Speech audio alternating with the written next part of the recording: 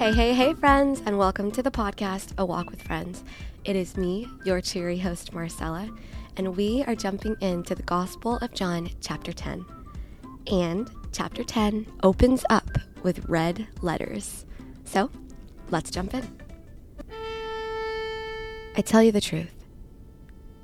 Anyone who sneaks over the wall of a sheepfold, rather than going through the gate, must surely be a thief and a robber. But the one who enters through the gate is a shepherd of the sheep. The gatekeeper opens the gate for him, and the sheep recognize his voice and come to him. He calls his own sheep by name and leads them out. After he has gathered his own flock, he walks ahead of them, and they follow him because they know his voice. They won't follow a stranger. They will run from him because they don't know his voice. Those who heard Jesus use this illustration didn't understand what he meant, so he explained it to them. I tell you the truth. I am the gate for the sheep. All who came before me were thieves and robbers, but the true sheep did not listen to them. Yes, I am the gate. Those who come in through me will be saved. They will come and go freely and will find good pastures. The thief's purpose is to steal and kill and destroy. My purpose is to give them a rich and satisfying life. I am the good shepherd. The good shepherd sacrifices his life for the sheep. A hired hand will run when he sees a wolf coming. He will abandon the sheep because they don't belong to him, and he isn't their shepherd. And so the wolf attacks them and scatters the flock. The hired hand runs away because he's working only for the money and doesn't really care about the sheep. I am the good shepherd. I know my own sheep, and they know me, just as my Father knows me, and I know the Father. So I sacrifice my life for the sheep. I have other sheep too that are not in this sheepfold. I must bring them also. They will listen to my voice, and there will be one flock with one shepherd. The Father loves me because I sacrifice my life, so I may take it back again. No one can take my life from me. I sacrifice it voluntarily, for I have the authority to lay it down when I want to and also to take it up again. For this is what my Father has commanded. When he said these things, the people were again divided in their opinions about him.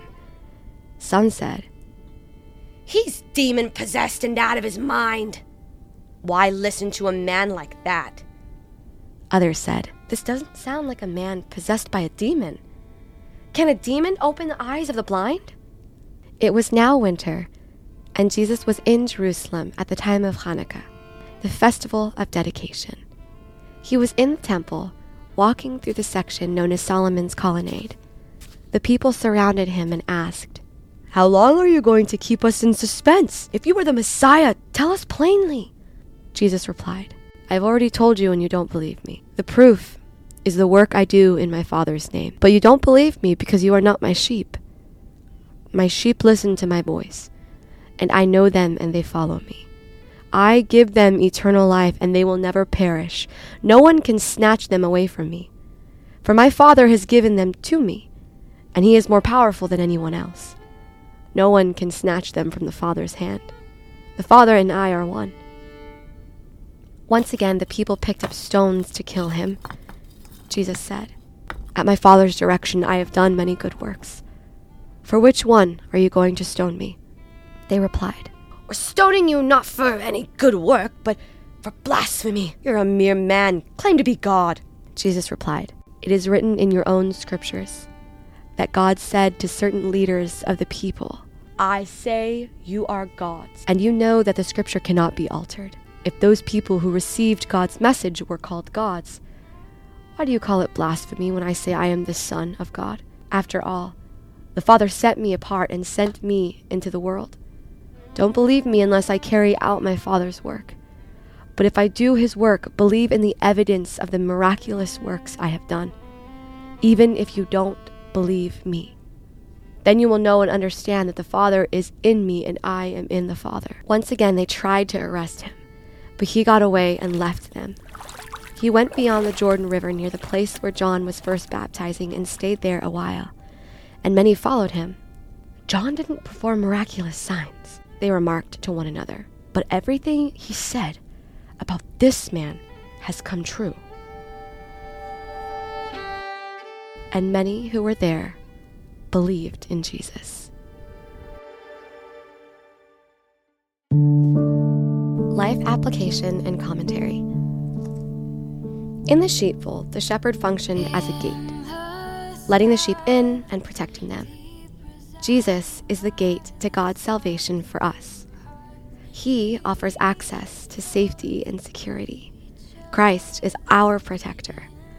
Some people resent that Jesus is the gate, the only way of access to God. But Jesus is God's Son. Why should we seek any other way or want to customize a different approach to God? In contrast to the thief who takes life, Jesus gives life. The life he gives right now is abundantly rich and full. It is eternal, yet it begins immediately.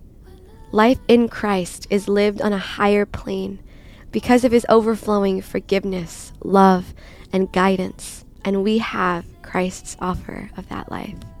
A hired hand tends the sheep for money, while the shepherd does it out of love. The shepherd owns the sheep and is committed to them. Jesus is not merely doing a job. He's committed to love us and even lay down his life for us. And the other sheep that Jesus was talking about were non-Jews. Jesus came to save Jews and non-Jews alike. This is an insight into his worldwide mission, to die for the sins of the world. People tend to want to restrict God's blessings to their own group, but Jesus refuses to be limited by the fences that we build. Jesus' death and resurrection, as part of God's plan for the salvation of the world, were under God's full control. No one could kill Jesus without his consent. Jesus' miracles proved his words to be true. He really was God. The Jewish leaders could not see beyond their own prejudices, and they looked at Jesus only from a human perspective. Jesus confined in a human box. But Jesus is not limited by anyone's restricted vision. In verse 34, where Jesus is talking about the scriptures referring to gods, Jesus referred to Psalm 82:6, where the Israelite rulers and judges are called gods with a little g. If God called the Israelite leaders gods because they were agents of God's revelation and will, how could it be blasphemy for Jesus to call himself the Son of God? Jesus was rebuking the religious leaders because he is the Son of God in a unique, unparalleled relationship of oneness with the Father. Thank you guys for joining today. I'll see you tomorrow for Gospel of John, chapter 11.